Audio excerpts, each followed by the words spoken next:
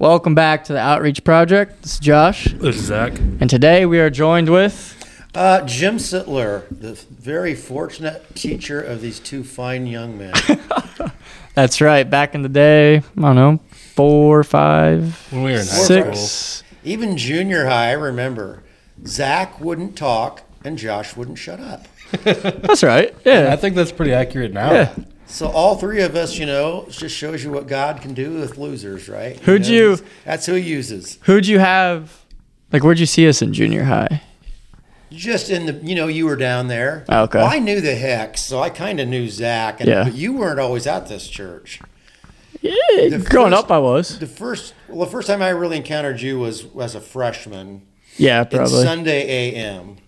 And then, of course, we did mission trips and, We did. cool stuff like that. But, yeah. It was awesome. So happy and proud to see what you guys are doing, man. Thank you. Thank you. You just keep going and let the Lord keep guiding. And We when love you it. hit your moments of doubt, which you will, keep going anyway. Yeah, we love it, man. We love it. So, you want to start off with just kind of who you are currently, what you do? Well, yeah, and I know a lot of people that might be listening would know me just because I was a teacher. Yeah. But taught in this community for 32 years. Super, super blessed to be in that career. I can't thank God enough for it, although I never would have chosen it. So I taught biology and zoology and stuff like that for 32 years, and I retired, went to the DNR fisheries division for 6 or 7. Now I'm back teaching with the famous David Richmond. Yep, he was We are working at the ECA Academy at Columbia City High School, which is a school for kids that have been expelled. It's a way to give second chances, and that's my total reason for doing it is I want to share the gospel with the least of these. Yeah. Jesus was real concerned with the least of these, and he was concerned with Richie Rich too. It's not like he didn't hate rich people, but he was really concerned about the least of these, and part of it might be it's in Isaiah, but also then Jesus repeated it when John asked him a question from prison. He said, John was in prison. He goes, are you really the one? Here's the guy that's supposedly the greatest man on earth, and he had doubts at one point. Yeah. And Jesus said, I go back and tell John this, the dead are raised, the lame are walking, the blind are seeing, and the good news is preached to the poor. Now, why did he say the poor? I thought the good news was for everybody. What did you think? What do you mean? Well, who's the good news for? Everyone. Well, why did Jesus single out the poor then? Because other people excluded them? Yeah, I don't have an answer. I'm asking you this. I'd assume so. Yeah. Probably treated them poorly. Yeah. And one of my beliefs on it is that they're more willing to accept it. And I've encountered this enough in my life with people in poverty that they can be in a bad situation and maybe even have some bad habits, but there's a level of faith they have that's beyond mine. Mm-hmm. It's really profound. We had this, you guys know where I live, right? Yeah. And as down the road there, I don't know, hopefully nobody knows this in any of these things, but there was a guy that was living in a barn. Okay, he had some mental health problems and everything. And so he went to one of my neighbors and said, I saw the devil this morning. Now, what would you say if somebody told you that? Can you explain what you saw, please? Yeah. Yeah, or maybe kind of laugh it off. Oh, come on, Bob. You hitting the sauce a little too hard last night. Whatever. And this neighbor of mine that he talked to, super good person, but I don't think they finished high school because of having to work. And this neighbor said, you better get right with the Lord, Roger. And I thought, that's one of the most profound answers I would have never, ever thought of that. The simple people sometimes get it better, and maybe that's why Jesus said, singled out the poor. Along with, again, we're speculating, it's not in Scripture, so we're just giving ideas. Yeah. But I know from being around people in poverty, there's a level of faith sometimes that is beyond what we experience because we can do stuff about our situation. Mm-hmm. They need a little more, hope, reassurance. Something to lean on more. In James it said God has blessed them. Well, what better blessing than a level of faith that maybe... Yeah. I saw it in Guatemala, your sister did. Like, how come they're so much happier than us and they got nothing? and they're drinking water with bugs in it, and all kinds of stuff. Yeah. Like, well, maybe that's a blessing. Resign, giving to the poor, and I'm cool with that. I think that's awesome. Oh yeah. So currently you're with Dave Richmond in the schools. Dave Richmond, ECA. Yep, he was on here. If you're listening now, 2 episodes ago. Hi, Dave. Yep. He's not listening. How do you know? We know. He might. I don't know. His kids listen. Do they? Yeah. Hi, Landon. Hi, Logan. Hi, Lily. Great family. But let's kind of just learn about you. How the heck you got here? Where'd you grow up? So I guess spiritual journey is kind of what you're asking. And life too. Yeah. Yeah. Well, so grew up in a really good home, small farm in Indiana. In town? In this town? No, Silver Lake, which is part of Warsaw. Okay. South of Warsaw. So grew up on what a wonderful way to grow up, farming. My dad was a teacher and a basketball coach. Mom was a nurse. So I remember accepting Jesus as a little kid, but I'm not one of those people that can say, on March 4th in 1967, and a light fell from heaven. Mm-hmm. I know I did, and I remember feeling it. And back then you said, ask Jesus into your heart was a big statement you told people to receive Jesus. Yeah. There's not a list of words you have to say, but I felt it. I knew I wanted it, needed it, and said, Jesus, come into my heart. And then it just kind of, about junior high, that all went on the back burner. I still believed it, but I wanted to be cool. The cool kids were doing cool things, and I wanted to be cool. So and church wasn't cool. So went away from it, really got rebelling in high school toward the end.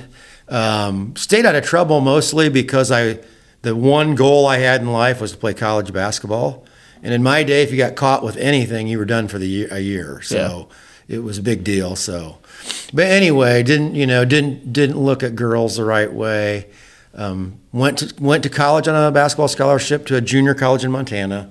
Really went into full-blown rebellion there. And then God did a couple things to get me back to him that I didn't even know that's what he was doing at the time. Yeah. And so like what? Well, I will never accuse or criticize somebody for procrastination. Because I'm the best. I may take it to a notch of supernatural, but so I got to the end of, in junior college you get an associate's degree, a 2 degree. So I got to my last quarter of junior college, had paid absolutely no attention to how many classes I was taking. And so I went to my advisor, like, it's either 21 or 24 credits short to graduate. And my dad goes, you're getting an associate's degree. And when my dad said do something, you did it. And so now what? So he started sticking me in all these dumb classes. Well, he stuck me in a class observing a junior high science teacher. And the guy was super cool. He was a sports guy. He was an outdoor guy. He was really fun with the kids and good with them. That isn't that bad a gig. And from going from hating teaching, I flipped to, I might try that. And then wound up at Taylor University, got my degree in education. Did you end up there because of basketball? Yes. Okay. Yep. Went back there for basketball. And then, so I got, I'm one of those people that crammed 5 years of college or 4 years of college into 5. So I had to go an extra year again because of not doing things I should have. But wound up then took the first job offer I got out of college, and it was Columbia City. And I made some spiritual strides in college, but I had plenty of carnality left, deeds of the flesh, whatever you want to call it. I wasn't trying super hard to live straight as I should, although I was better than I was, thank the Lord. But one night, you guys have heard this story a million times, but I was sitting around in my apartment on Line Street. And wait.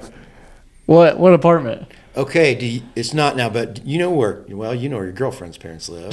I do. If you go to Line Street, the house on the left had an insurance company below it, and it used to be apartments above it. and I lived in the apartment above it. I think we live in that. Right there. Huh? I think we Did live it used to be a funeral home? We live across the street. On the brick building.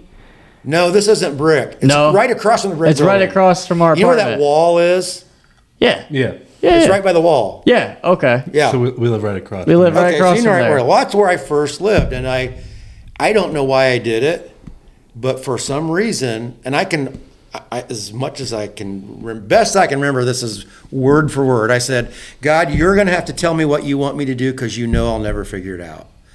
And I know I meant it, and I don't even know why I said it. And then the next day, a guy from this church, which wasn't here then, it was by Dairy Queen. Okay. His name was Dave Green, and I'd met him maybe once, but I didn't know him. Called and said, hey, you want to teach high school, Sunday school at our church? We'd like to have you do that. And I'm like, oh, crap, God answered me. You weren't supposed to do that. I didn't really want you to tell me anything. But he did, and I that's one of the times in my life I can go, yep, 100%, can't get around it. You were attending church at the time. I was attending church, and I worked as a volunteer a little bit with Campus Life. Okay. But if I wanted to go on a ski trip with my buddies on the weekend, I did. I mean, it didn't bother me to miss church because I didn't have an obligation other than I knew I should be there and I wanted to be there. Gotcha. But I was single. I was like, living the dream, whatever, which isn't the dream. But anyway, I tried to get out of it, to be honest. I tried to get out of it because I didn't want to do it. What'd you do to get out of it? Well, I just thought, I can say, well, I'm coaching basketball. I'll be too busy there. I'll be up late on the week. I just thought of reasons because it was intimidating. I didn't know how to teach the Bible, and two, I just was selfish. Yeah. I wanted my time. I loved to hunt and fish, so Sunday morning is great for that. Sunday morning and hunting season. Yeah. It didn't bother me to miss church for that either. So, but thank the Lord, I said yes, and to God's complete glory and credit and honor. That was 36, 37 years ago, and I'm still doing it. Yeah. And there's no way I would have done that. No way if it wasn't God. And it's been the greatest spiritual blessing in my life. And there's been difficulties in it, just like everything else, but wouldn't trade that one for anything. Yeah. So where along this journey did you get married? Got married in 87, so I think, if I remember right, shortly after I prayed that, I met Trish. Where at? Well, this is a good story. Oh, she yeah. recruited me. I feel like kind of like a 4-H pig that you parade out there, and they go, hey, that one's got these qualities and this, I'll take that one. It was weird as heck. She's going to kill me if somebody ever hears this. You're good. Her mom, this is weird. I didn't know him at all. And her mom invited me to a Christmas party because I had a buddy that was leading Campus Life. His name was Ed Ousley, and I was working with Ed. And Ed kind of liked her sister. So I got invited to this party with and like at their house? Yeah, and looking back, it's like I'm by nature really introverted. I shouldn't have gone to that by nature. I should have said I'm not doing that because I don't know anybody other than Ed. Yeah. But that's how we met, and so that was gosh, that must have been 87. I don't know. So no, it wasn't. We got married then. It must have been 86. So she told her mom, hey, I like Jim. Let's invite him to the party? No, she didn't know me either. Oh. Her mom just out of the blue. To this day, it's got some gray in it, It was meant to be, right? I'm just confused why you got invited. Yeah, and so am I. Look what it did to your family. You're messed up for life now. But no, that's how we met, and we had 2 boys, Jake and Landon. They both go here. Got 4 grandkids now. Just had the latest one a week and a half ago, maybe. So that's wow. That's a really awesome thing. So I've always been a guy that roamed around, liked to roam around. Would have never thought I'd have stayed in one place. Yeah. But this is again what God had in mind, and He makes roamers too that go spread His message within their abilities. There are people that are restless and won't stay put. Yeah. And people sometimes look at them as like they're not committed. It's like, no, they're not. They're going out and doing what they're supposed to. It's just everybody's not alike. I would totally have imagined ending back up in Montana at some point because I loved it. And if I had, I'm sure I would have gone down a really bad road because there's a lot of things out there that couldn't do it. It got me in trouble when I was there. Who would have thought your first job would have brought you here and everything with that? And then story with that, if you want to hear it. Yeah. Again, we all know that I don't plan very well. So I'm in my last 3 weeks of college, 5th year. I haven't sent out one resume. I was having the time of my life with my 2 buddies in this apartment, and we were living it up, man. And so 6:30 in the morning, one morning, there's a knock on our door. I'm like, who in the heck? Probably one of our buddies, you know. Yeah. I open it up. It's my dad. And he starts yelling the second that door is cracked open. And he was, you know, you didn't go to college to not get a job, and you haven't sent a. And I was like, how do you know you haven't sent? Huh? How do you know you haven't sent a resume? I probably told him. Why'd you do that? I don't know. It was stupid. He probably bragged about it. Yeah, like my dad was really super organized and on top of things, and like, so he would have, you know. And so anyway, I you know, out of fear for my life, wrote a resume that day, and there was a list you could get on, obviously not online, but a paper list. It showed openings. Columbia City, biology and JV boys basketball. Oh, I know where that's at. I went to Warsaw, Manchester. I'll send it there. Yeah. Sent it there. And then the next week, I had a job. So I threw it in my dad's face for the rest of life. I was like, yes, I had it all under control. Yeah. One week, I had a job. Stayed there 36 years, 37 years. Well, what was the problem? But exactly. I have a question you probably get fairly often. Sometimes, a lot of times, science and our faith don't align. Mm-hmm. Where do you, and especially with biology. And especially a class I loved that I taught was genetics. Yeah. Which in essence is DNA and how it works in the human body in terms of, well, how it functions, what it does, and how it's passed on. Yeah. So, like, did you teach evolution or like, how? Well, when I started teaching, you could teach what you wanted. Okay. So of course, nobody that was a Christian taught evolution. And let me qualify a little here. The deer being bigger in Indiana than the deer than in Florida is evolution, but it's microevolution. It means a small body loses heat quicker. And that works way better in Florida, but that doesn't work very good in northern Indiana. A big body retains heat better. It's called like Bergman's rule or something. Okay. Anyway, why wouldn't a loving God build into his creatures the ability to adapt to different environments? So and really nobody argues that. What gets argued, the contention between science and the Bible would be macroevolution, which in its essence says life is an accident, and the Bible says it's not. Yeah. And that's really your 2 choices you can come down to. You can argue it any way you want. But life on Earth is either an accident or isn't an accident. Yeah. 2 choices. So when those topics come up and stuff, you got opportunities, I assume, to share. Because to me, I know how DNA works pretty well, you know, just because I taught it. Yeah. I mean, the chance of that thing randomly occurring is so astronomical. One, to have it occur is impossible. To have these letters that have to go together in a specific order, and if you mess one up out of 1 million or so, you might have cancer or something. That wouldn't happen.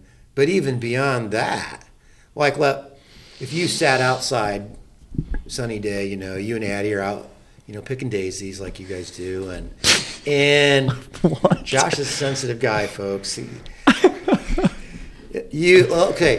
Is it out of the? I mean, if you sat there long enough, let's say years, could a cloud drift by in the shape of a C? Yeah. Could, right? Yeah. If you continued to sit there for years and years and years or whatever, maybe an A would go by. Okay. Yeah. And then maybe a T. And then maybe if you got really unbelievably lucky, a cloud that spelled the letter CAT would go by. Could that be possible? I guess. Yeah, I mean, yeah, for a very long time. Yeah, right. Yeah. Millions years, whatever. Okay. Which, like, that spells the word what? Cat. But the only reason you know it's a cat is because the language for cat existed beforehand. So even if DNA evolved by itself, one thing we know that never evolves is language. And DNA is a language. A language can't evolve without a creator. And so the molecule of D just by itself, totally excluding how it works and all the other things, is to me evidence of a God. And if you don't want to accept it, it's because you start out on the whole idea saying there is no supernatural. Yeah. Well, if you throw out the supernatural, sure, that's the only other explanation, other than aliens seeded the earth, which again goes back, well, okay, there was intelligent life, It's just, now you're not saying it was an accident, but yeah.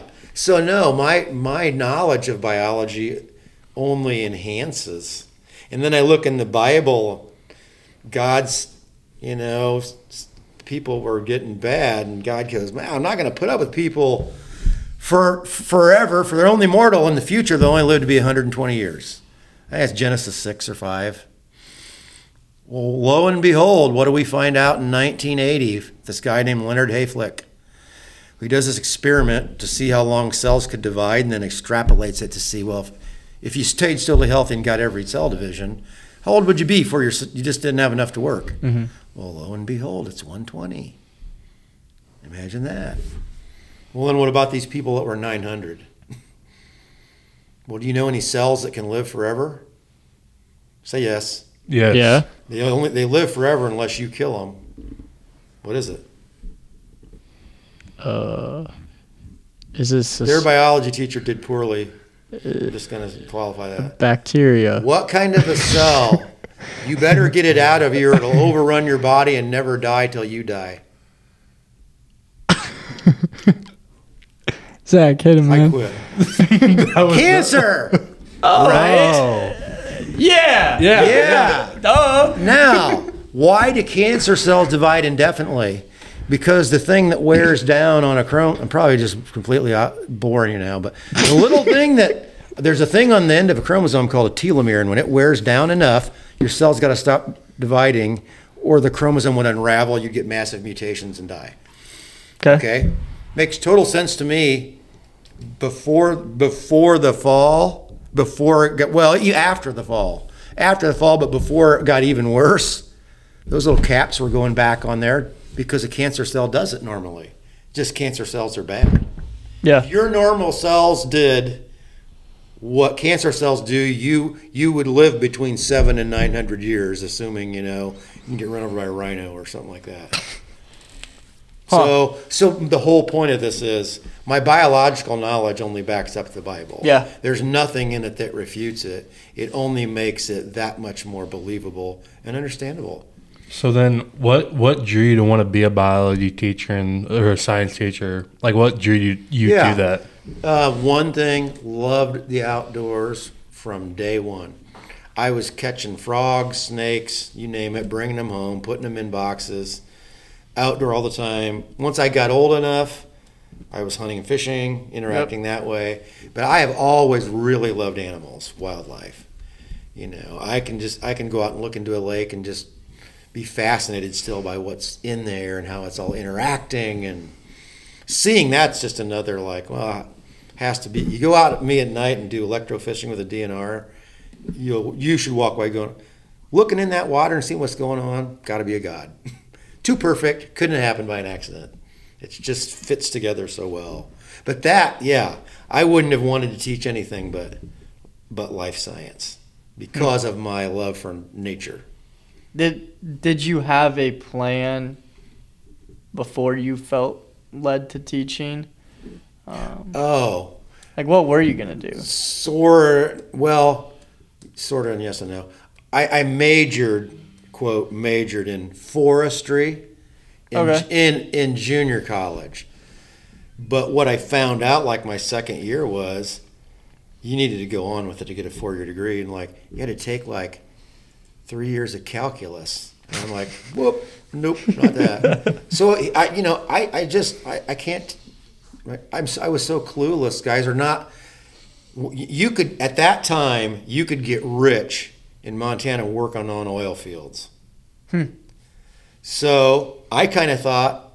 I mean, rich meaning in 1980, if you could make $120,000 a year, I would say that's equivalent to $500,000 now. That's very well. Yeah. Even now, that's very well. Yeah, but for 40 years ago, that was so it was really dangerous. Not everybody, most people that were doing it were on drugs and alcohol, which I would have done. Gotcha. And I just figured that I'll just marry some good-looking cowgirl and I'll go work on an oil rig. And I never thought about having kids. I lived just 2 seconds ahead of where I was. Yeah. Living, gotcha. Yeah, what's the next good time? Gotcha. Yeah. And then God totally flipped it. Yep. He had a plan all along. I didn't know it. So you met your wife, you had a family, started teaching, and then felt the call, or before that you felt the call to teach Sunday morning. I never felt a call. I asked a dangerous question, which is, and God, what do you want me to do? And got an answer. Yeah. And anybody that does it and means it will get one. I've asked God a lot of times for an answer, and in my heart of hearts, I'm going, I hope he doesn't answer, I hope he doesn't answer, or I hope he doesn't say this. And God will be like, fine, that's okay. Yeah. I'm not going to force it on you. It'll be the best thing you'll ever do, but I'm not gonna. But the day you mean it, the day you'll get, you're going to get something. And that's what did it. I had no desire for anything in Christian, what you would call ministry. Not anything. Other than I knew I didn't want to go to hell. Is there a scripture that says you're going to get an answer if you ask? That says? Yeah. Yeah, and I'm just trying to think of one off the top of my head. Let's see in John here. I could find it easier in Google. Google that, Zach. What do you want me to Google? I appointed you to go and produce lasting fruit. He's talking to the disciples. So that the Father will give you whatever you ask for using my name. And that clearly doesn't mean go ask for, hey, God, can I have $1 million? Or, well, I think you can ask him. Oh, yeah.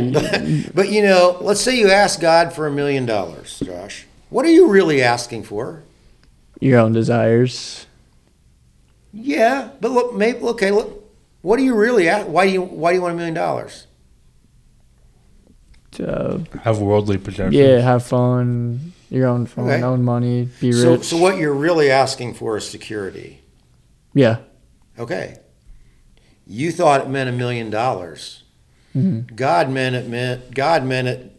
I'm going to put you in a ministry praying with people at work. That's your security. Yeah. That's the thing that makes you really secure. So you will get what you ask for. But what I've found out is many times I was asking for the wrong thing, or I didn't even really know what I wanted. I thought I did. I thought it was this, but it wasn't. God had something better. So I got what I asked for. Sometimes people are just they're asking for confidence. Sometimes you're asking for assurance. Sometimes, people will pray and pray and pray and pray if they're not married. Give me a wife, give me a wife, give me a wife, give me a husband, husband, husband, husband. What are they really asking for? To be secure in a relationship. Mm-hmm. Maybe God will give you that in a way you didn't think. Yeah. His ways are different. But plans. When you look at the Bible, again, that's just one example. But you look at all of the people that ask God things, even some that sound like, well, that's kind of testing him. A guy named Gideon said, hey, I know you said you're going to do what you're going to do, but can you just do this? I got this sheepskin. I'm going to throw it on the ground. Yeah. In the morning, let the ground just be totally covered with dew, soaking wet, and that fleece be dry. And God said, don't test me like that. That's stupid. I'm getting somebody else. No. He did it. So what's Gideon do the next night? hey, God, don't be mad at me, but can you reverse it? Yeah, I'm paraphrasing this, obviously, but yeah. Yeah. Can you let that fleece be soaked and the ground be dry? And God did it. He met Gideon at the point of his faith. People ask all kinds of crazy stuff, and God did it but he's my loving Father, and he knows what I need. Can't tell you where it is in the Bible, but he says he knows what you need even before you ask him. So, yeah, the Bible is, God is going to give it to you. I've just learned, and I'm still learning to live with, I don't really know what I want. I'm not smart enough to know the whole picture.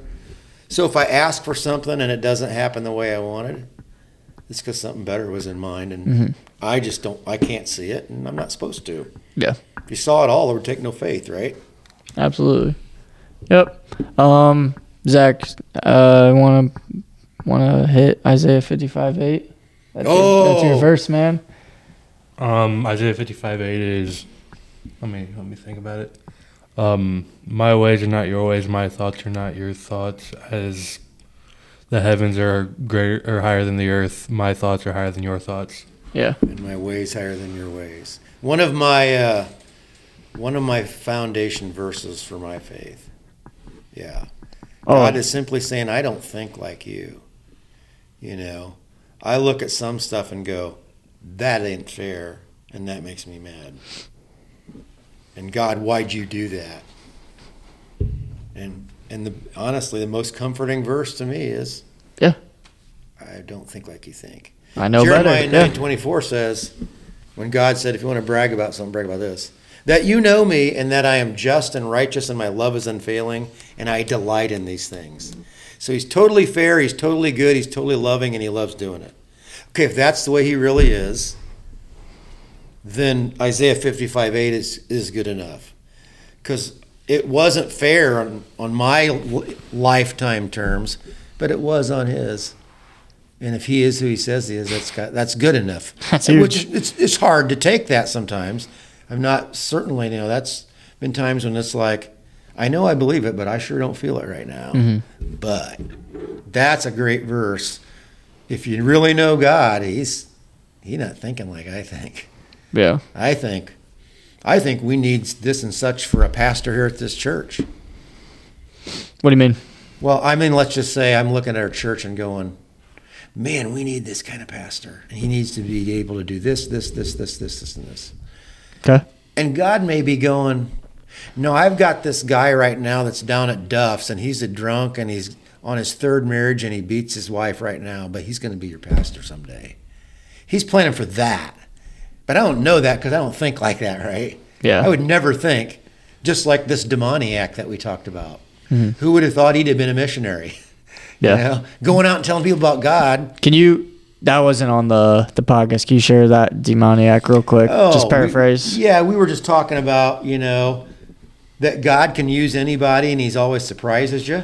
And the Bible's full of this, Samuel, when it was time to anoint David as king of Israel, went to this guy named Jesse, said, bring out your boys. Jesse brought out this first dude named Eliab, and he's a stud. I mean, he's 6'5". He's Chase Young, man, for a Jew. Yo, what? That's what I picture. You know who Chase Young is? Yeah. Like, that guy is ripped. Yeah. And Samuel said or thought, that's got to be him. And God said, nope, I've rejected him. The Lord looks at the heart, not the outside. Man looks at the outside, God looks at the heart. Yeah.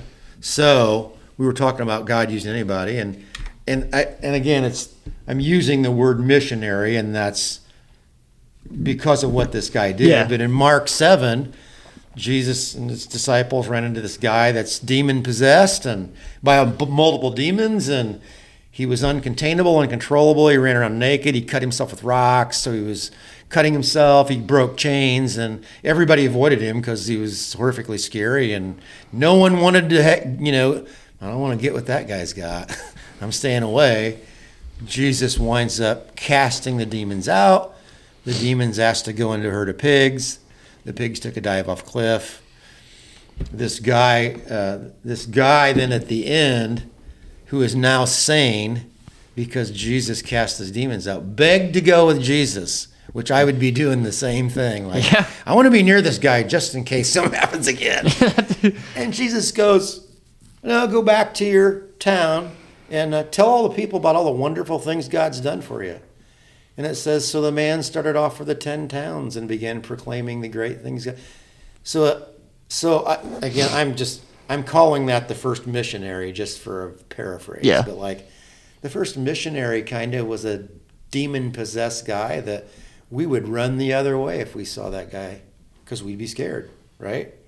Somebody breaking chains and naked and bleeding all over and screaming gibberish. And Jesus made him a missionary. Mm-hmm. Well, what can he do with anybody then? Yeah. You just don't know. Yeah, which is crazy. What you guys at? Little rewind. What are some of your hobbies? A little lighter question. Lighter. Okay, I am about 25. Well, you guys know, but I don't know, 25 or so years ago, I started taking down old bank barns that have hand-hewed logs in it because I wanted to build a log cabin house.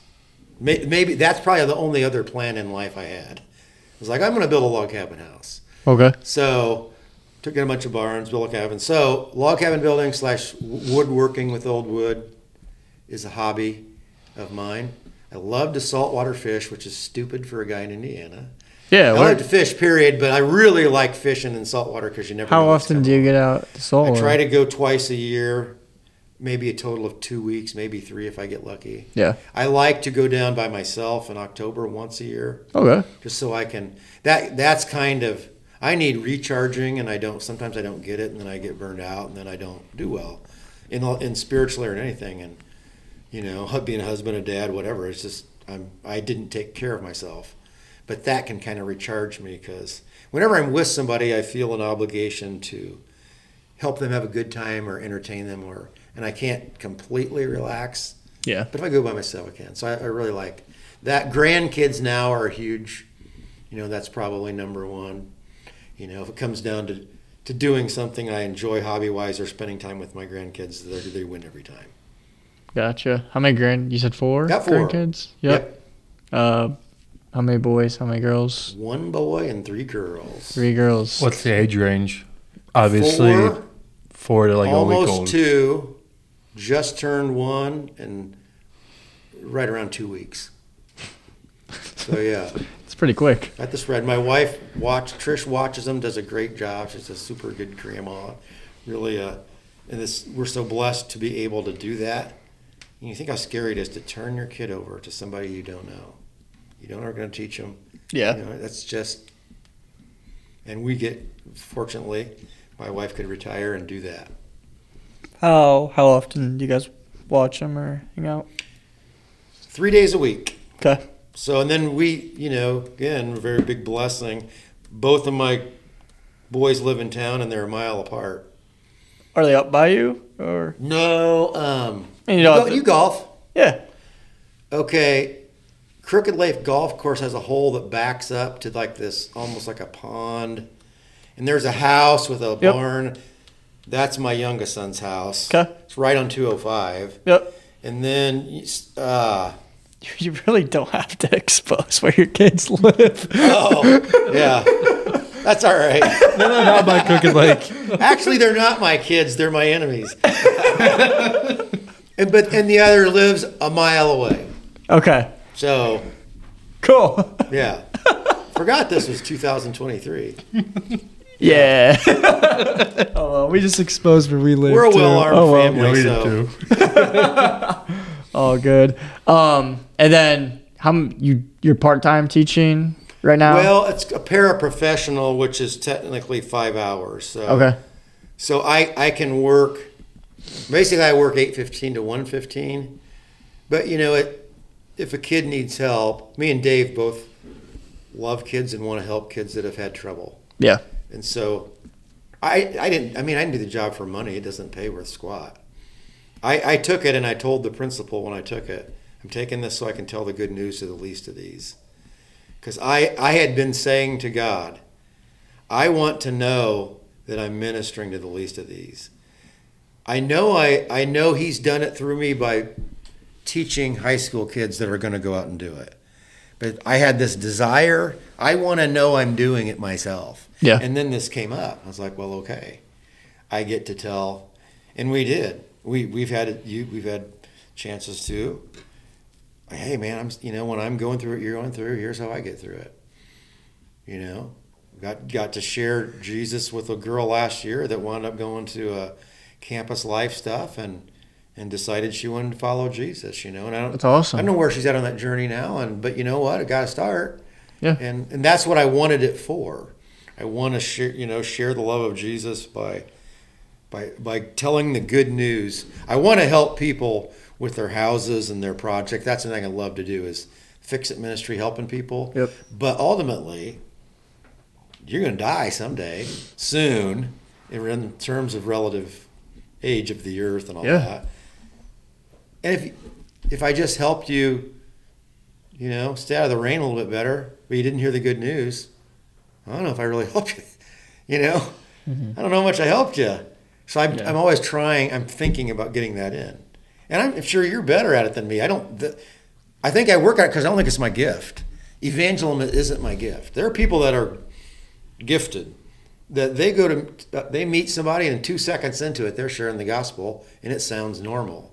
Yeah. And I'm like kind of, teaching is my calling, gift, but anybody can evangelize because Jesus is going to do it. Mm-hmm. God's going to do it through you. You're just kind of the speaker, emitting whatever the Holy Spirit says. Yeah. Yeah, for sure. And then Sunday mornings, you retired, man, from that. Why the heck are you back? Well, I had kind of transitioned to some adult stuff, a little bit, and at that time I thought I kind of thought it was that God was saying it's time to transition because the thing had come up. The youth program was in a mess. I will, my failing, my sin. I got mad because it was taking so long to hire a youth pastor. And I'm like, what the crap? Let's get it done.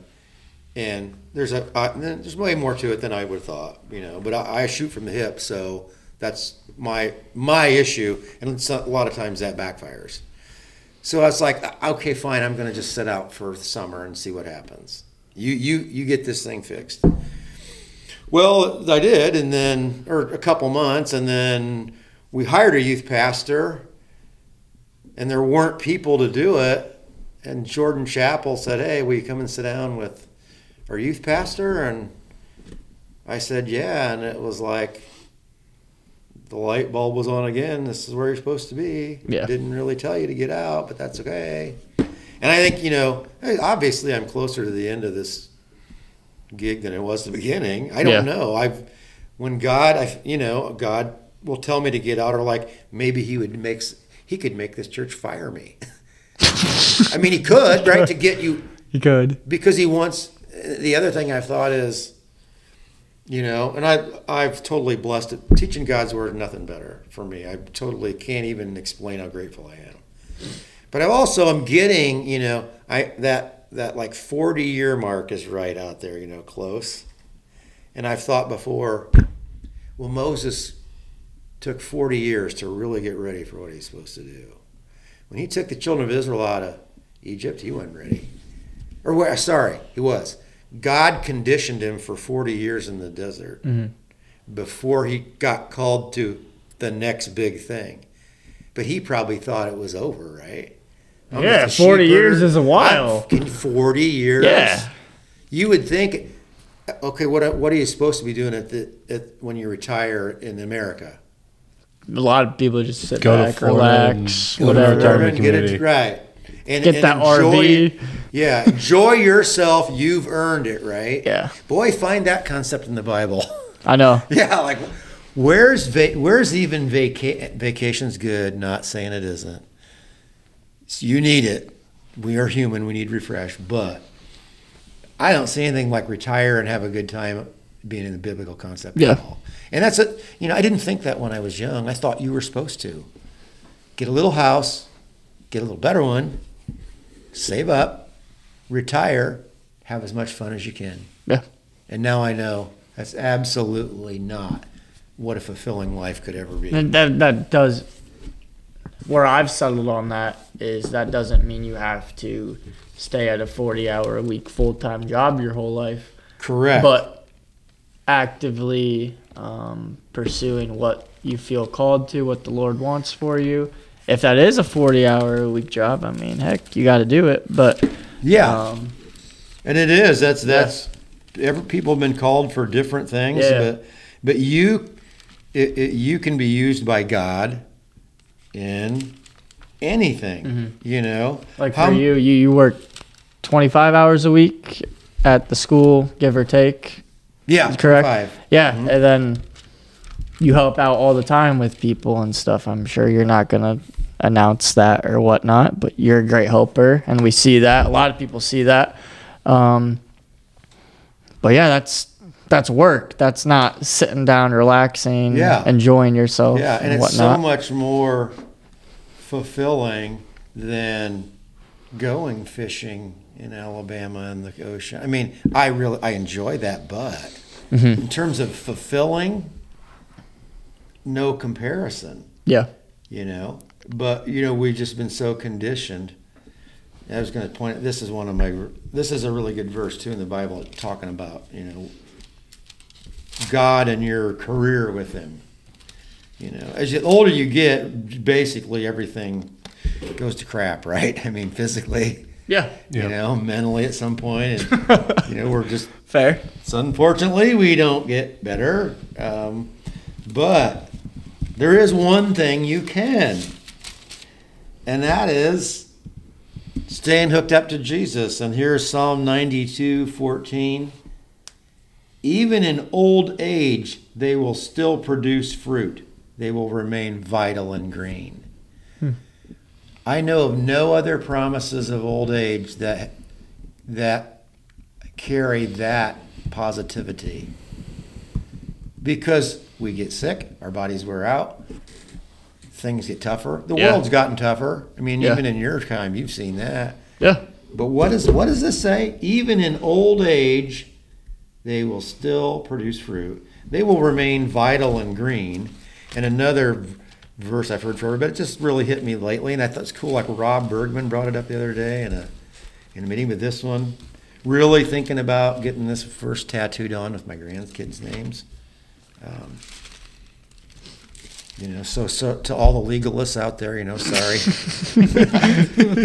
If that's a sin, I am sorry. I don't think it is, but I wouldn't be doing it. But that's okay if you do. I totally understand. But great thing is everyone agrees on Jesus Christ died for your sins. That's right. Jesus Christ died for our sins to save us from. Right. Yeah. Here's what it is. John 15:5. Yes, I'm the vine and you're the branches. Those who remain in me and I in them will produce much fruit. For apart from me, you can do nothing. So even as an old, broken down, maybe forgetting stuff. Yeah. Even in old age, they can still produce fruit. They'll remain vital and green when I remain in Jesus. Yeah.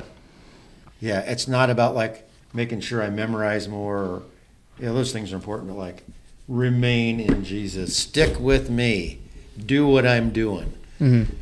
Learn to act like I live like I live. Let me help you. Gotcha. Yeah, that's what else do you have to look forward to in old age? But if you have that, wow, God's going to do something for me with me in His kingdom when I'm 80. If I get there, that's pretty cool, because what's really hard for a lot of older people, or do they suffer from? Depression. Yeah, it's a real thing. It's a real disease too. It's your brain is cellular, the same as your pancreas is, but a lot of it is feeling useless, feeling worthless. You don't work anymore. Even in old age, they'll still produce fruit. They'll remain vital and green. Yep. If I really believe that, I shouldn't be down that I'm doing nothing. I am doing something, and I might know about it, but maybe I don't. Maybe,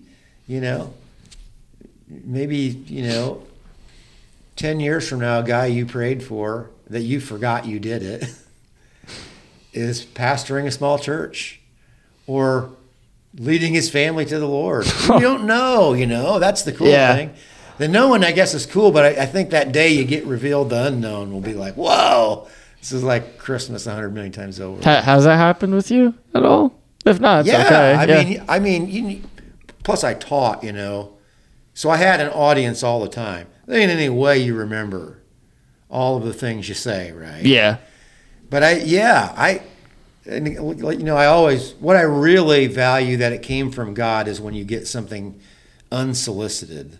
Like, you weren't at a retirement party where people write cards for some reason, and like, out of the blue one day I got a letter from a girl I'd had in Sunday school over at the other church. Okay. And this is 15, 20 years after I had him, Yeah. And said something about what had happened there in that Sunday school. And, as far as the way I look at it now, I would look at that era and go, you were awful. You were terrible. I should write letters and apologize to all the people how bad I was in the beginning. No, God used something in that person's life, and I was so grateful. Yeah. Because oh my gosh, I hadn't thought of that person since they left Sunday school and never would have. I didn't have a super close relationship with them.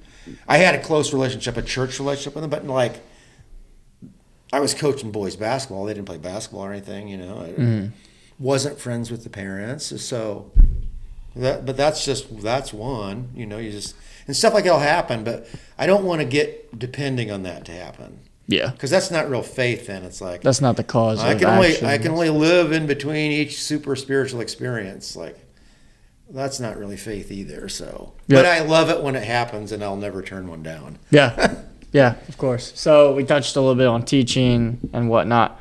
Let's get into some current things, man. You're on leadership team and pastoral search team. Yeah. That's got to be pretty busy. Yeah. This is, I'm glad for you to pray for me. This has been a much more stressful, tense season than some others. Yeah. That and part of that, I think, I mean, Satan's been wreaking havoc with us for a couple of years here. I mean, and I don't know why people maybe sometimes are afraid to say it isn't good, because it wasn't good for people in the Bible at some point either. When Joseph was sitting there with his feet all bruised up in ankle irons because some chick lied about him attacking her, I bet he didn't feel too good. So, yeah, I mean, we've been in a season of struggle at church, and that makes it tense when you're involved in leadership. And we've had some people leave unexpectedly, and that was very stressful. And so, yeah, doing those things can be really stressful, and we're just in that season. Yeah. And there's been seasons here then where it's been absolutely fabulous. Super good times with Pastor Johnny, super good times with this guy named George Reeser, which you probably never would have encountered. But we've had it all. I've seen it cycle. What's your role on these committees, teams, whatever we're calling on the it? search team. So 7 people are on the search team. Mm-hmm. In a nutshell, we hired a consulting firm to find us candidates. So they bring candidates. No, I'm just going to say we've got 5 candidates. We got them down to 1. There wasn't a unanimous decision on that person, so we're now in another series of candidates. Okay. So that's been more meetings. I'm not really a meeting person to begin with. I don't really know people that are, but they're probably somebody that loves them. But I'm not either. No. Yeah, but I've been in more meetings than it's wearisome. But you have to, because this process has to keep going. You can't go, take 6 months off of this and we'll get a pastor 3 years from now. So, yeah. Tiberius, you're here longer. So there's that, and then I am the leadership team. I'm on the trustees. Yeah. Which is Jeremy Freeman's group. Mm-hmm. So that's building and grounds. Yep. And what's some things that entails, really? Well, Jeremy Freeman is one of my idols and who I would hope to be like. So he does so many things, spiritual and everything, but he is responsible for the building and grounds. Yeah. And he's really good at that. He also has a very creative flair to him, so he can think of how to do things that will look good. And so let's say the church needed a new roof last year. Well, the trustee team will get together, Jeremy will say, here's our options. What do you think? Well, I'm not Dave Richmond, but I've been in construction all my life, basically. And so I can look at the two materials listed and say, well, based on what I see, this one's a lot better option. We discuss it as a team, and then we vote on it. Mm-hmm. And then it would go to the rest of the team to approve it. Like the stewardship for money. There's stewardship, which is the money. There's, there's elders. What is it? Why can't I name those? I was in a meeting last night. Still tired from it. Probably that's why. Well, I don't even know. Anyway, the name. There's a global outreach team. Yeah. We have different. There's an elder team. Mm-hmm. But that forms the core of the leadership of the church within the elders being overseeing all of that. Yep. It's kind of how the church is set up. And what is this your only role you've played on leadership team? Yeah. Okay. I resisted it for years and years and years because it's a little bit Saul's armor for me.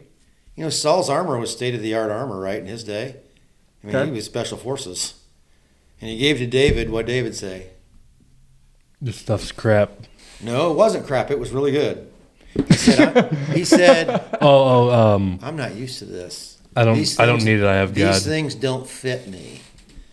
So, if in terms of the military, I'm not a general. I'm a warrior. I like to be on the field. And being on a leadership team is more of a boardroom. And mm-hmm. I know I'm not good at it. So, but I did it to help out my good friend Jeremy. And I did it because, maybe I need to do something that is not my comfort zone. Yeah. And just be as useful as I can with whatever I've got. Be faithful. But I've been going here 37 years or 38. And 3 years ago was the first time I joined anything with what you'd call adult leadership. I was always just at the youth. Yeah. Which I loved, which I would rather be with. Which is equally as important. Yeah. But that's that's in the action, right? Mm-hmm. That's down in the action. But those people that plan so people can be in the action are super important too. Yeah. So you need them. I'm just not the planner, boardroom, strategy.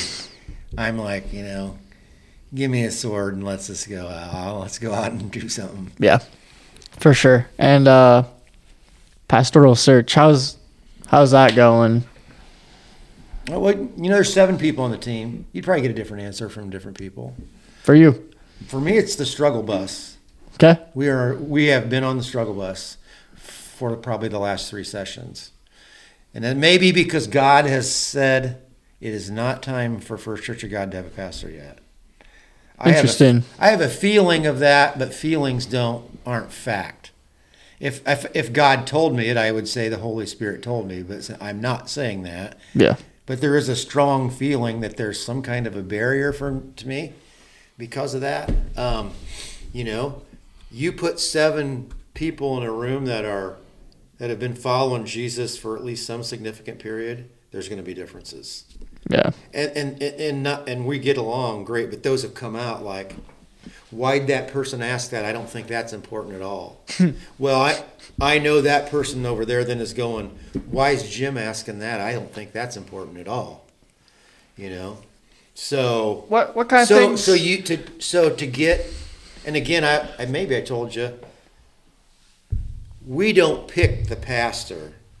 The company does? No. We are going to recommend a person to the elders. Okay. Who will take it to leadership, and leadership will vote, and then the congregation could vote, is the way I understand it. All right. So tell people that the search team isn't picking. We will recommend a guy, and an elder could say, I'm just not comfortable with that guy, and they're done. Yeah. Same as like right now, if 6 of us said, that's the guy, we want him, and one person said, I can't vote yes, he's out. Jeez. Got to be 7-0.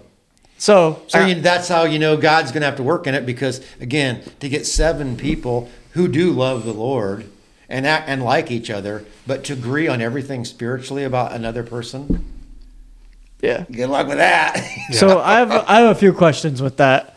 We'll start off with this one. A few of you guys on that committee are also on leadership team. Yes. So how the heck does that work if, I don't know, you're picking the guy for the team you're on to Great decide?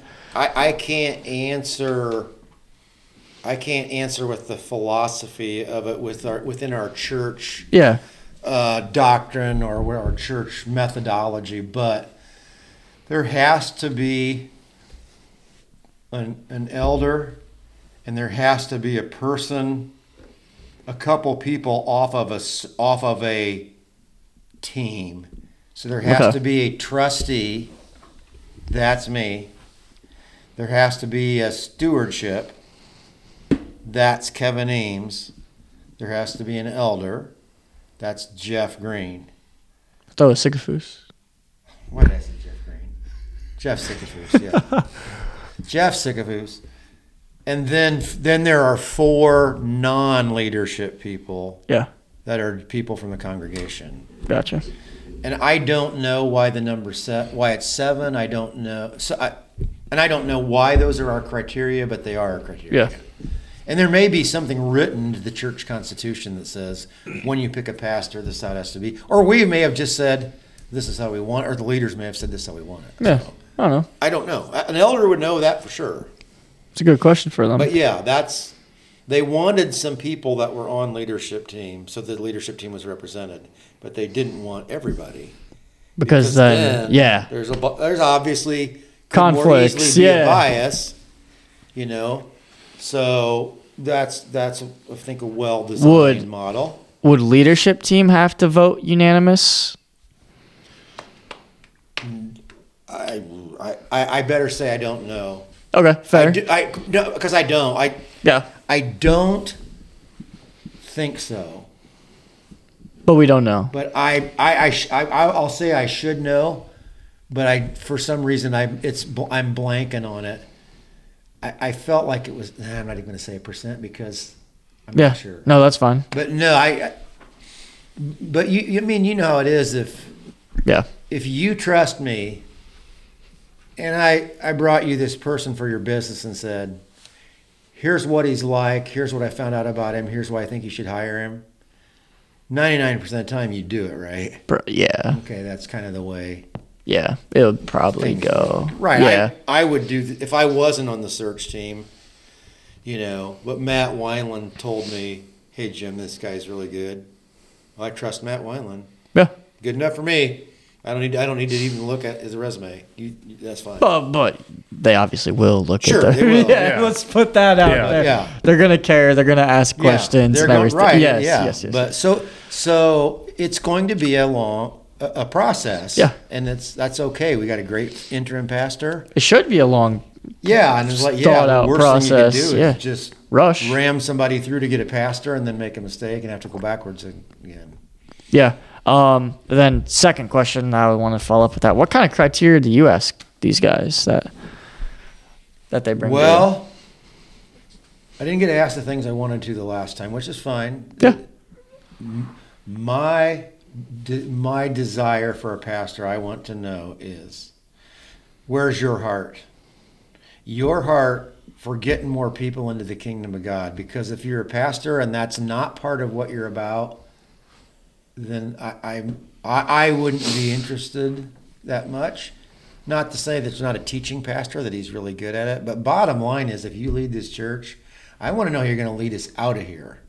Which, if you think about it, we've never really done, right, since you guys have been around. Yeah, for sure. Like, we're not established here or Kenya or or Fort Wayne, or I'm just naming names, but Yeah. like I believe the church is supposed to go out. I want to know where your heart's at. I want to know that you believe the Bible is absolutely true. Here's what I found out about it. That's a great question. Yeah, I found out in God putting me as a teacher of His Word that the Bible is pure love and pure truth. And if you compromise on one of the two, there's always damage. We're told the Word of God is God. So Yeah. it's Yeah, I mean, the Bible says it's truth. Jesus said it was all truth. It's the way that it was written and the prophecies coming true. There's no way it could be a false document. But yeah. within the church now, that's a big, well, the words didn't really mean that. We got them wrong. Or you need to interpret the Bible based on your current culture, not theirs. So Yeah. so you can do that. You can get false doctrine, which is dangerous. Absolutely. But just as worrisome to me is this form of legalism that says, if you don't believe like First Church believes on everything in the Bible, I don't know about you, man. You might not be saved. Yeah. And for darn sure, I'm not going to let you work in my church because doggone Zach Heck, he's a post-millennialist. And I'm a premillennialist. Dude, And I know I'm right. I thought you were going to say And I don't post-Malonist. Yeah. You know what a post-millennialist is, Zach? No. No clue. Again, in my opinion, one of the foolish things Christians get in fights about. We all know Jesus is coming back, Yeah. and we've made up a name for this called rapture. You know, you've heard Yep. that, all right? But it's not a biblical word. It's a word that refers to Jesus coming back. But with respect to the book of Revelation, there's 3 views on when it happens. One is he comes back before it gets really bad, before the tribulation, okay, the bad time. Okay. He comes back before things get really bad. He comes back in the middle of things really bad. He comes back at the end. Premillennialism before, amillennialism middle, postmillennialism. My point was, that's not important to me as a pastor at all because it's not the gospel of Jesus. It's not a salvation issue. Right, but here's the Yeah. thing is, if those issues become really important to me, and I'm just speaking for Jim Sittler here, Okay. not the church, anybody else, to me we are edging toward a legalistic view that in my view, leads to hardened hearts. Mm-hmm. This view over here leads to false prophecy and then immorality, which is almost always some kind of sexual immorality when you say the Bible's not true. Okay. When you don't just love like Jesus did and you say it's got to be our way, you get a hardened heart, and that ain't any better. I don't want either one. What I see is having to find a balance between truth and grace. Yeah. Yep. Jesus did, didn't he? Oh, he did a perfect job at it. Okay, stoner. But whoever didn't stone her, or whoever didn't sin, throw the first stone. Mm-hmm. What happened? They dropped the Everybody stones. Yeah. Yeah. And here's the perfect balance. Yeah. Where's your accusers at? How are they going? Well, I don't accuse you either. Then what'd he say? Basically, fix your Go and sin no more. fix your stuff. Yeah. Right. You're forgiven completely on grace. But don't keep living like you're living. Yeah. Yeah. I mean, Jesus, this is scary. Like, Jesus told a guy that he healed. I can't remember if it was blindness or crippled or what, but he found the guy later, and he goes, hey, stop sinning or something worse might happen to you. Like, can you believe Jesus said that? Hey, dude, you better stop sinning or something else worse. After he healed. After he healed him. He said that. So, like, great point, Josh. There's a balance. There's always a balance in Scripture. And if you lean left or right, you just get in trouble. Yeah. If you compromise on the love and you compromise on the truth, Jesus was pure love and pure truth, and that's what the Bible is. So, roundabout, that's a have to be for a pastor for me. Yeah.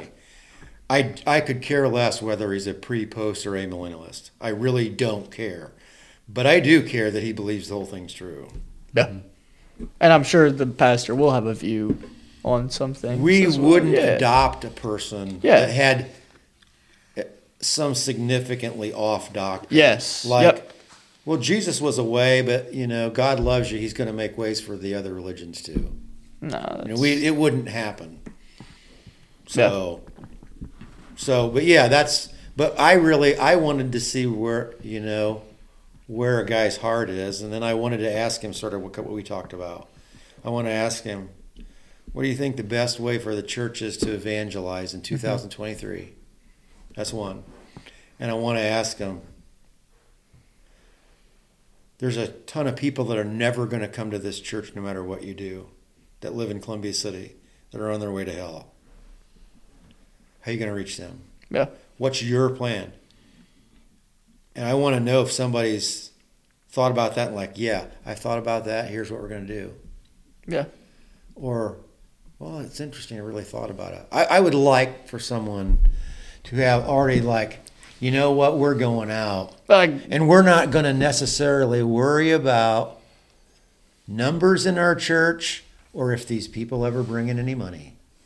We're just out there to tell them the grace of Jesus. And I don't know how to do that as a church. I mean, this thing is huge. Yeah. But there's somebody gifted with that will. And granted, they probably won't have a set plan on that because chances are they don't live here. Right. Yeah. We've interviewed people that lived in Indiana. Yeah. But we've interviewed people in Arizona. Yeah. So Texas, somebody could come. They're gonna have no clue what this place is like. I have a general plan from my previous knowledge, but I'm gonna have to look at Columbia City and go. Exactly. Yeah. Yeah. There's this Titus verse that I feel like is okay. Here's where we're supposed to go. Who is this in Columbia City? Ask yourself, guys, who is this? You want a specific person? No. Okay. No, like a general question. Yeah. Okay. Fair. It's Jim Sittler, the guy who's side by side.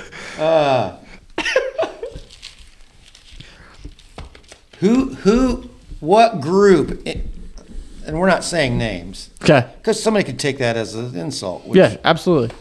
Okay. No names. No specifics. No names. Our people. This is Titus 3:14. Again, one of those obscure verses that it's stuck in me. Our people must learn to do good by meeting the urgent needs of others. Then they will not be unproductive.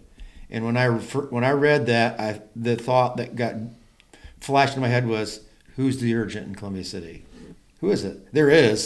There's a group of people, I don't know who they are, but there's somebody here, and there's 10 groups that need help. Mm-hmm. But somebody's number one. That's interesting. How do you find them? And I don't know, guys. I don't know other than to get on our knees and say, God, show us to them, because we can't figure that out, even in a town of, I don't know, 6,000, 7,000? I thought like 9. I don't know, whatever we are. Whatever. I can't walk the town and go, there they are. We got to be shown. But somebody here, their needs are more urgent than any. Maybe it's school children. Maybe it's elementary. Maybe it's a nursing home. I don't know. But I just know that we need to meet the urgent needs. And who is that in Columbia City? And I would love a pastor that can identify that and say, you know what? If we got to empty our bank account a little bit to get something going for these people, we're going to do it and let God fill in the blanks. Yeah. Which. Mm-hmm. But that's maybe that's a good question for just your young group. Like Titus 3:14. Who are these people in our town? We must learn to do good by meeting the urgent needs of others. Who's got the most urgent needs? In terms of needs, who is it? Boy, I'd love to. Could that not be subjective? Urgent? Yeah. In God's eyes, no, I think there's a number one. Yeah. No, God. We want God's. wants We want us- God's urgent. Yeah. Yep. He wants us to help. Who are you supposed to help? Well, who's ever in front of you right now? Yeah. Don't worry about that one down the road you did, and don't worry about the one in the past you might have screwed up. Just help the one in front of you. Yeah. But like, who is the most urgent needs in God's eyes? I mean, again, I would assume it might be something to do with poverty, but again, I don't know that because He's God. But boy, if you could identify them and start praying about how to get that out there, I think something would happen. Mm-hmm. And maybe somebody will. Maybe God's just showed me that this part of Columbia City, we got to get a footprint there somehow. How are we going to do it? It's Right? interesting because we don't know what the help specifically is. You can't prepare like a fix-it ministry. What if it's not fixing things? Absolutely. It might be social. It might be emotional. Yeah. It might be food. Yeah. I mean, It might be just spending time with them. Yeah. What if it's this? What if it's foster care? Yeah. I heard a candidate, a pastor's wife, say the other day, a person that was a candidate, she's real big into that. And she said, if every church in America had just adopted one, or not adopted, fostered one, Okay. there would be no foster care. Interesting. Just the churches. There's enough churches in America to end foster care. I mean, obviously foster care is something that people will migrate out and in. Yeah. But if the churches would take care of one person, and that I'm taking the fact that they know what they're talking about because they're in it. One. Now look at our church. Do we have enough people to do more than one? Yeah, absolutely. Yeah. Like so At least two. Yeah, yeah. Way to dream big, Zach. Way to swing for the fence. Now, yeah, but like, so maybe I don't know, but it has bothered me since I read it. Like, who are they here? Yeah. Do I know that they're in Sampango, Guatemala? Yeah, because I was there. They got an urgent need. Love to go help them again. But who in this community that are going to make an impact in the kingdom some way? Who are they? Huh. We'd have to be. Maybe that would involve fasting and prayer. Maybe I don't know, but boy, for some pastor to get lit up on that, it's like I'll follow that guy. We may make some mistakes, but I'll follow that guy. He's going after it. So you guys are on a... So those are what I'd like to ask. Yep. You guys are on another set of 5 now? Correct. Okay. So there will be, it basically runs like this. They give us 5 people. You see a resume. You should see a short 5-minute video of them introducing themselves. You have 2 or 3 samples of their sermons that then later you can go watch. Video sermons? Yes, Okay. video sermons that you can watch. So you can, and then from there you go, as it was a group, is there anybody in this group that we don't think would fit our church? Okay. And if we do, we eliminate them. Or we take all 5. I will tell you, we've never taken all 5. So how many people need to say we don't think they fit for them to be eliminated from just one person? Yep. If one person feels strongly, again, I'm not saying for me that that's my necessary preference because I'm not confident that my personal experiences and decision making are right enough. Mm-hmm. Fair. To say, man, she really likes him. And I can't stand that guy because he went to Grace and I went to Taylor. Yeah. I think it and I think, the search team is evolving, getting how we interact with each other when that happens is a discussion we'll probably have at some point, because I know these things, so they came up and we want to be able to work around our own personal preferences. Discuss what's really important. Because like I said, the guy I think might be the best one for this church may be absolutely not what God wants. Everybody's going, oh, we want somebody just like Pastor Tiberius. We got to get Tiberius. and I love him. Oh, absolutely. I am enraptured by his sermons. But if he was supposed to be here, it had been revealed by now. Maybe. Yeah, it could come up later. But at this point, I would say that isn't who God picked.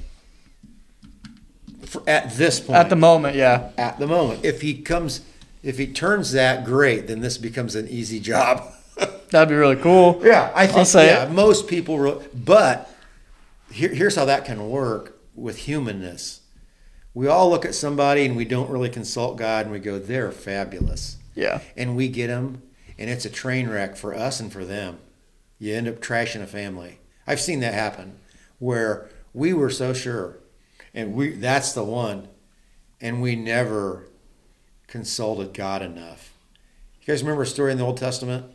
The Israelites were going to the Promised Land. They were kicking butt. God was kicking butt. They were just taking advantage of it. Okay. And God told them, don't make any treaties with anybody in these areas. Wipe them out. So this group of people heard about it. And they knew enough to know that's the real God and we got no chance. So they dressed in super ragged clothes and they got these old beat up wineskins that were cracked and leaking. And they got a bunch of moldy bread. And they went and met the Israelites. They said, hey, we're from a country far away from here. Look at us. Our clothes wore out. Our bread got moldy. But we know your God is God, and we want to make a treaty with you. You know what the Bible says? The Israelites examined their bread, but they did not consult the Lord. Now, you want to know how many times in my life I've done that? Quite a few, probably. I looked at the circumstances and said, I'm plenty adequate to figure that out. Yeah.